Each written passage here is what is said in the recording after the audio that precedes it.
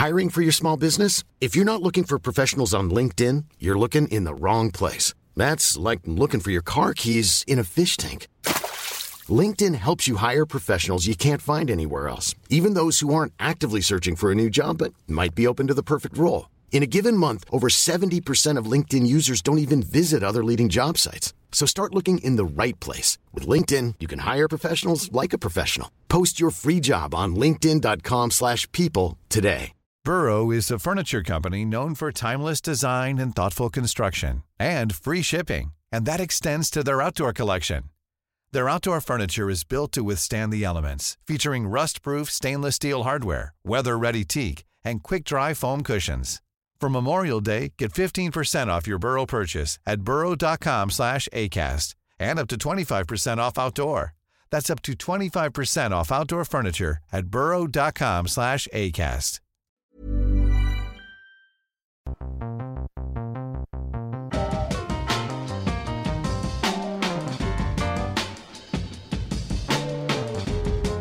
Righty-ho, we're heading into another round of the Rugby Championship. This week on the Rugby Pass podcast, Scotty Stevenson is joined by, out of South Africa but currently in Australia, Matthew Pearce of Supersport.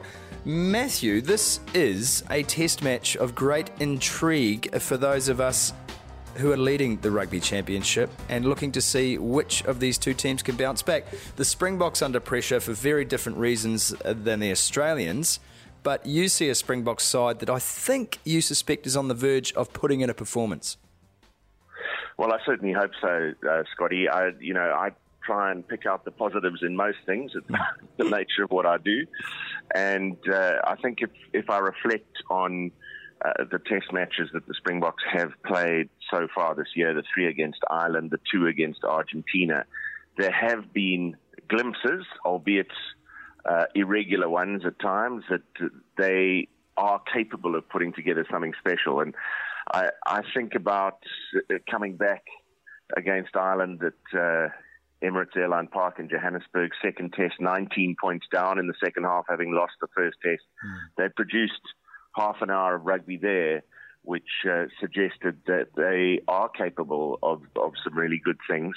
Their challenge has been putting it together for extended periods of time. They seem to have done pretty well, ironically, with their backs to the wall when they're under the greatest pressure. They put in a woeful first half in Salta against Argentina, but grimly fought their way back into the game and lost it at the death, which was hugely disappointing to them. I think another thing that they really do need to get right, you would know as well as anyone, one of the hallmarks of great South African teams has been their ability to kick their goals and maintain scoreboard pressure. That has not been the case with the 2016 Springboks. They left a lot of points out there in a number of tests, not least in Salta, where 14 were left out there in a game that they lost by 2. Look, I just want to talk about Alistair Coetzee here. He's come into the side. It wasn't an appointment that was, shall we say, universally appreciated by many South African rugby fans. And I know you take a different side to the story, but I've always found Alistair to be a very astute coach. He worked very hard with the Stormers on a very simplistic game plan. He has taken on a Springbok side that is under pressure, that has political pressure surrounding South African rugby. And I think what we're seeing with Alistair is a little bit, he's caught betwixt and between his own philosophies that have worked a long time with Stormers and a new philosophy emerging amongst some of the youngsters in South African rugby. Is Alistair Coetzee the kind of coach that is going to be able to bind those philosophies together to come up with a winning game plan? Well, obviously, I'm going to say yes, I believe he can. I do think that some of what he did at the Stormers was perhaps slightly misunderstood. They went to the top of the South African Conference, I think it was 3 times under his leadership, and the critics would say, well, it was a defensive game plan that got them to that point and a defensive game plan that couldn't win them playoff games. I think what defense does is it gives you the opportunity to counterattack, and they've put together some extremely good performances by playing off turnover ball, which was won through their superior defensive system. Yeah. But I do think the game has evolved since then, and I think there's an acknowledgement of that. You blokes down there in New Zealand, you always set the benchmarks. Thanks for that. And, there is a desire, both amongst coaching staff and players, to adopt a more ball-in-hand style. But I think coming with that is also, it's probably one of my worst cliches from a player and a coach as a broadcaster. You would get this, Scotty. We've got to play in the right areas. Yeah. And let's narrow that down, shall we? So one of the key things over these first 5 test matches is there has been a genuine desire to keep ball in hand, but at test match level there's that much less time, and they've been caught out trying to play in the proverbial wrong areas, which then creates pressure, which opponents can turn into points. So, we need, especially at 10, in Yankees, we need to have a player who is going to step up and take a game by the scruff of the neck, dictate it tactically with his boot. But Alistair is a wonderful man. You've met him many times. The players enjoy him.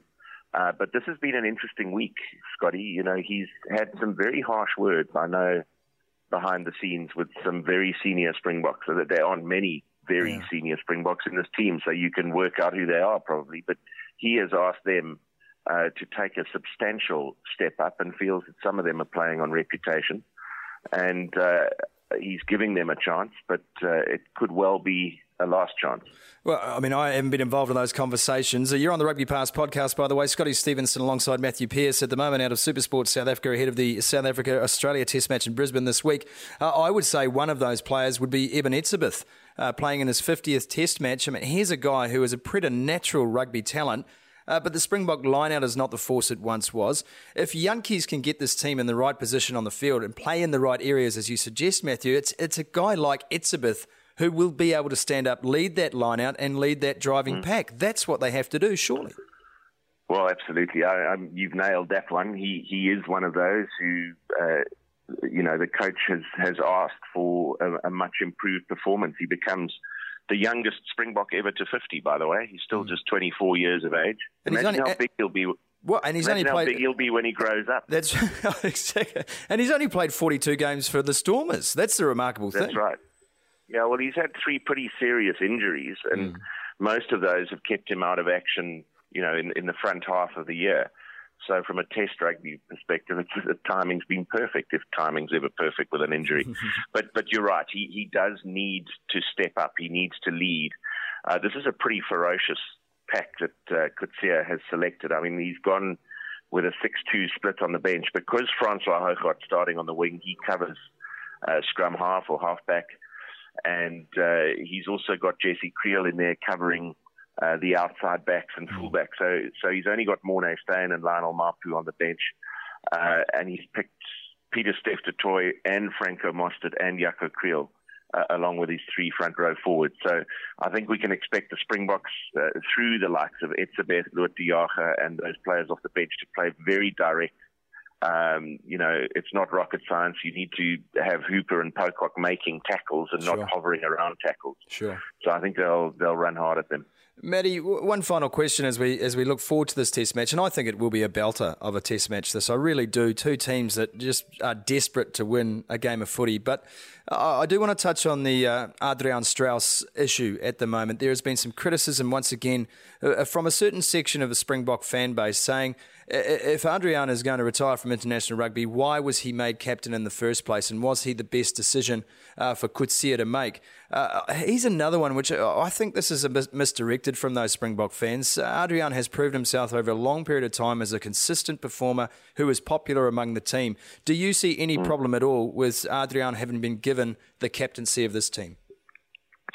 Absolutely none whatsoever. So when they got together for the series against Ireland, let's look at the facts. SA Rugby had been very clear in their directive that the Springbok captain must be playing in South Africa. So, and I happen to agree with that. I think although we do continue to select foreign-based players, that is going to diminish according to what SA Rugby have been saying to us, but they are adamant that the captain must play in South Africa. I agree. He's an ambassador for South African rugby. needs to be around.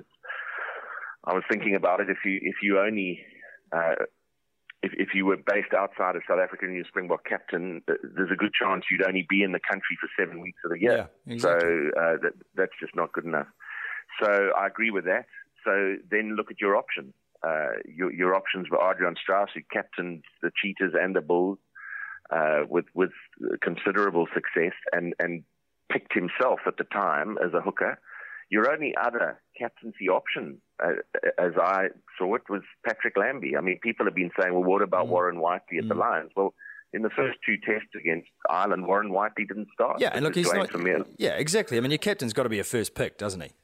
Exactly. So the options were Lambie and Strauss, as I saw it. And, Pat Lambie, very, very softly spoken man. He may well continue to play a leadership role in the future, but I'm not sure it's something he would necessarily cherish as a role. So Adrian, I mean, no disrespect to him. I'm not saying he was the only choice, but there was certainly, they weren't falling out of trees for Allister Coetzee. Exactly. And even if he did know that he was intending to retire, the appointment was only made for the first 3 tests against Ireland. And once that series was done, they had another conversation, and he said, would you be agreeable to staying on till the end of the year? And he said yes.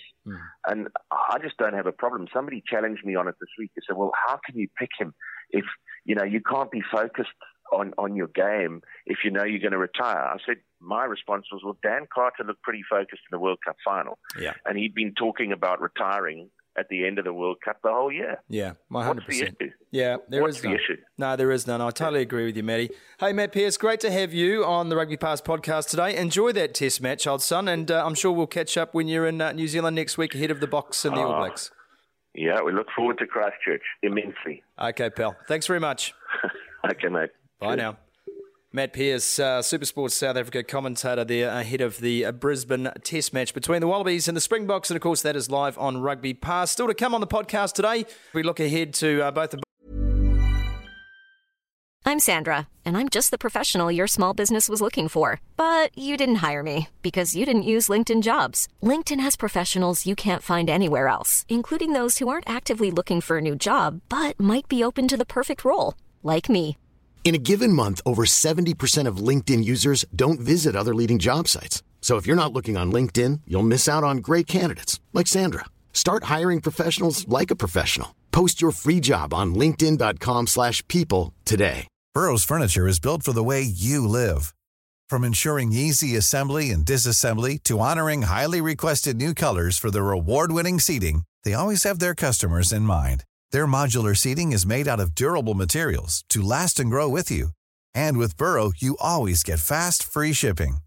Get up to 60% off during Burrow's Memorial Day sale at burrow.com/ACAST. That's burrow.com/ACAST. burrow.com/ACAST. Box playing the Wallabies and, of course, the All Blacks hosting Argentina in the Tron Cowtown. There at the moment, Justin Marshall, former All Black halfback and now broadcaster with Sky Sport New Zealand. Marshy, good day. G'day, Sumo. Nice to be talking to you. I'm in the Tron. There's a southerly, it's cold, but I've been here and it's been worse, and it sounds like it's going to be okay for the game. I look forward to this game, and I look forward to watching the Argentinians play. I want to start with something we talked about on the Rugby Pass website this week, Marshy, the importance of lineouts currently in World Rugby and the All Blacks' domination of that area of the game. Have the lineouts become the most important facet of the All Blacks' performance? It's become a major contributor of what they're doing and doing so well on the field in their game plan, absolutely. Like, let's click back a few years and think about the problems that the All Black lineout had, in particular against the likes of Australia, who were exceptional defensively and causing us lots of headaches, lots of pressure on our hookers, and it was becoming a real problem for the All Blacks. Now it's perceivable, as you mentioned, strength, and something they really rely on. So the hard work that's gone in there, and I do believe a lot of that hard work has been Steve Hansen. Big part of what he wanted was line-out consistency. He wanted to have it as a weapon, and I certainly agree with you that it is now. The All Blacks not only using it to launch with, causing the opposition headaches as well. Yeah, I want to talk about that too, because if we go back to the Rugby World Cup, Justin, and you were up there, of course, calling games, but 79 of their 84 lineouts won, and then they stole 15 opposition lineout balls. I mean, no team comes close to that sort of lineout statistic. As we have seen so far in the Rugby Championship, they have scored 4 tries from lineout, 1 try from lineout steal. There is not a single other team in this championship that has scored 1 try from their own lineout ball. I mean, that to me says everything we need to know about how they are using their lineout, what sort of strike plays they are forming off it. But the question I want to ask you is, as a halfback, as someone who is standing behind a lineout and thinking about your attacking options, why is the lineout so much more valuable in a sense than the scrum? Well, basically, because you congregate the players in that area, from scrum attack, the flankers are pretty regimented and they're set in their positional requirements where they are. So number 8 and the 2 flankers, they know defensively their system and where to work from. The line-out, you can cause them some problems because with your variations and where you win your ball, also where you position some of your players, defensively, it's just harder to read where the player's going, and players are a lot more out of position. And sometimes, if you even shorten to just a 6-man, it means putting a forward in the back line, and that again throws up some headaches. So, if you can do all of that, but then not only sumo win your ball. Now, win your ball is winning your ball. That's cool, no problem. But it's the quality of ball that you're getting. If you can get ball where it's good quality ball, it's delivered to the halfback where he can move and sweep onto it. Those players are all congregated in that 15-metre channel, so you've got the whole rest of the field to attack. Now, scrums, they're all over the place, but a line-out, every time you go there, you've got the whole width of the field, and you get the delivery right. You've got 7 players, or 14 players if you take both lots, plus the 2 halfbacks, in one small area of the field. Boy, it opens up some opportunities if you've got good line-out. Last year we watched that Argentinian side score 2 line-out drive tries against the All Blacks in Napier, maybe in the year before, but we knew that was a weapon for them, and then New Zealand's line-out defence was not great. That's changed a little bit now. Argentina, I don't think the line-out is the weapon it once was for them. So what about from an Argentinian point of view? We know they like to throw the ball around. We know they like to run with the ball. My question mark over this Argentinian side is they haven't been forced to make a lot of tackles so far in their 2 tests against South Africa. And of the tackles they've been forced to make, they've still missed 20% of them. They cannot surely afford to miss 20% of their tackles against an All Black side that is going to make them make a hell of a lot of them. Yeah, they're going to have to make a lot more, I agree with you, and you can ill afford to fall off tackles against the All Blacks. Mini line breaks, they're so lethal, so ruthless when they can get through the line, when they can break a one-on-one tackle. The flood lines, the support lines are excellent, and they've got players that can then really capitalise on those tackle breaks. Argentina will be asked to make a lot more tackles. There's no doubt about that because the All Black ball retention is so very good. Whether they can hang on and defensively then try and come up with something on attack is the big question mark really over their game and their game plan.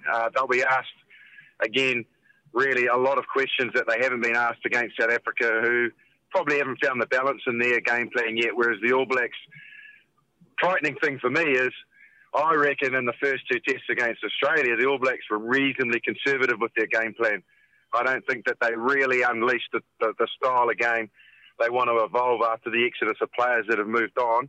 They just wanted to make sure they nailed down most of the basics, got their ruck speed, got their attitude, and got those 2 test matches out of the way, and they've done that. So look out Argentina, because I'm expecting more from the All Blacks this weekend.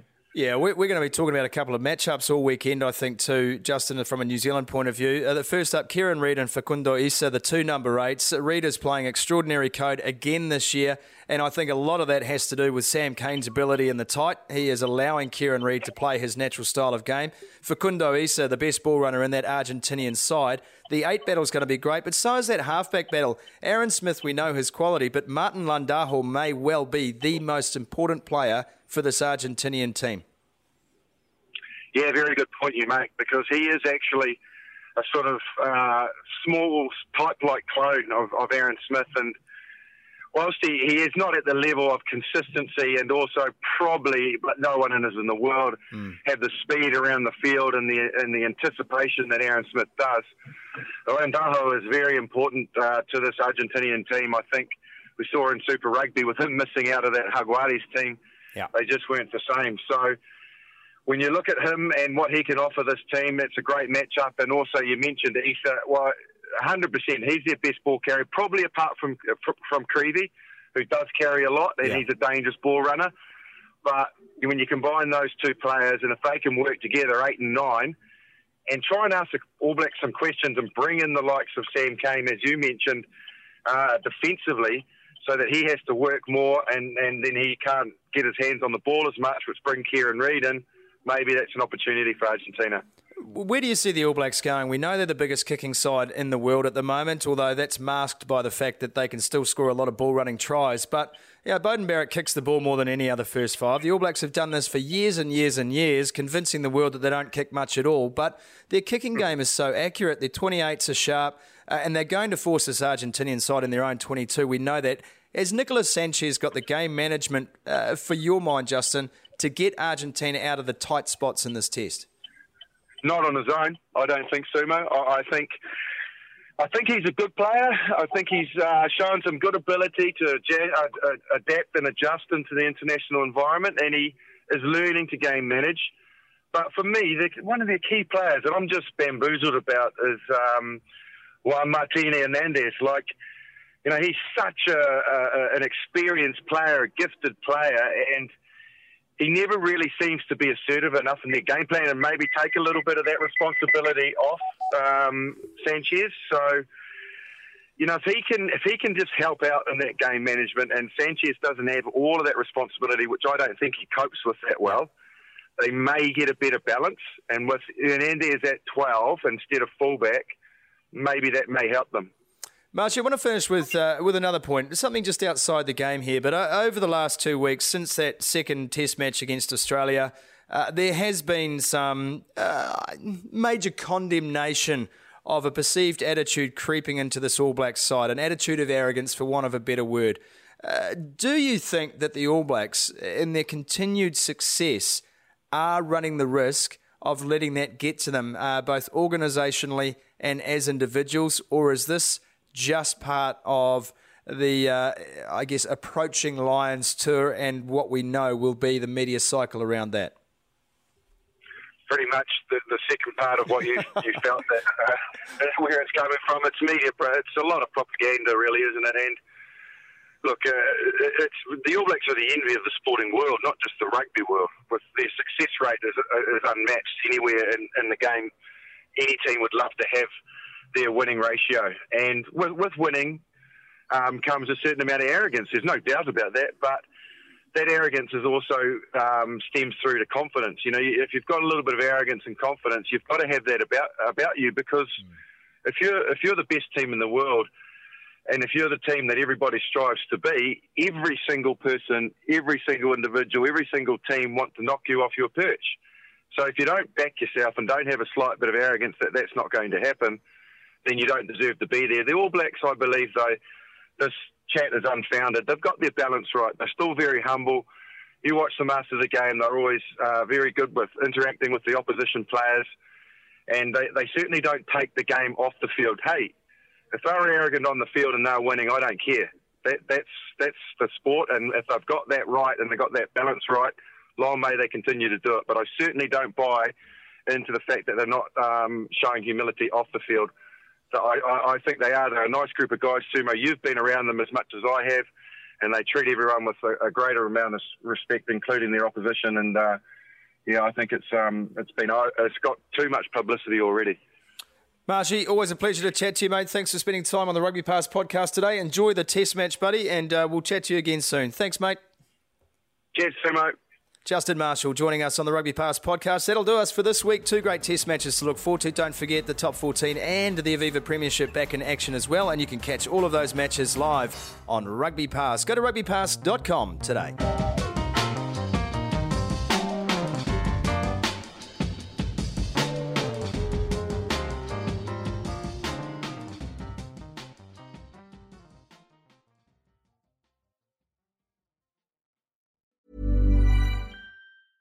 Mom deserves the best, and there's no better place to shop for Mother's Day than Whole Foods Market. They're your destination for unbeatable savings, from premium gifts to show-stopping flowers and irresistible desserts. Start by saving 33% with Prime on all body care and candles. Then get a 15-stem bunch of tulips for just $9.99 each with Prime. Round out Mom's menu with festive rosé, irresistible berry chantilly cake, and more special treats. Come celebrate Mother's Day at Whole Foods Market.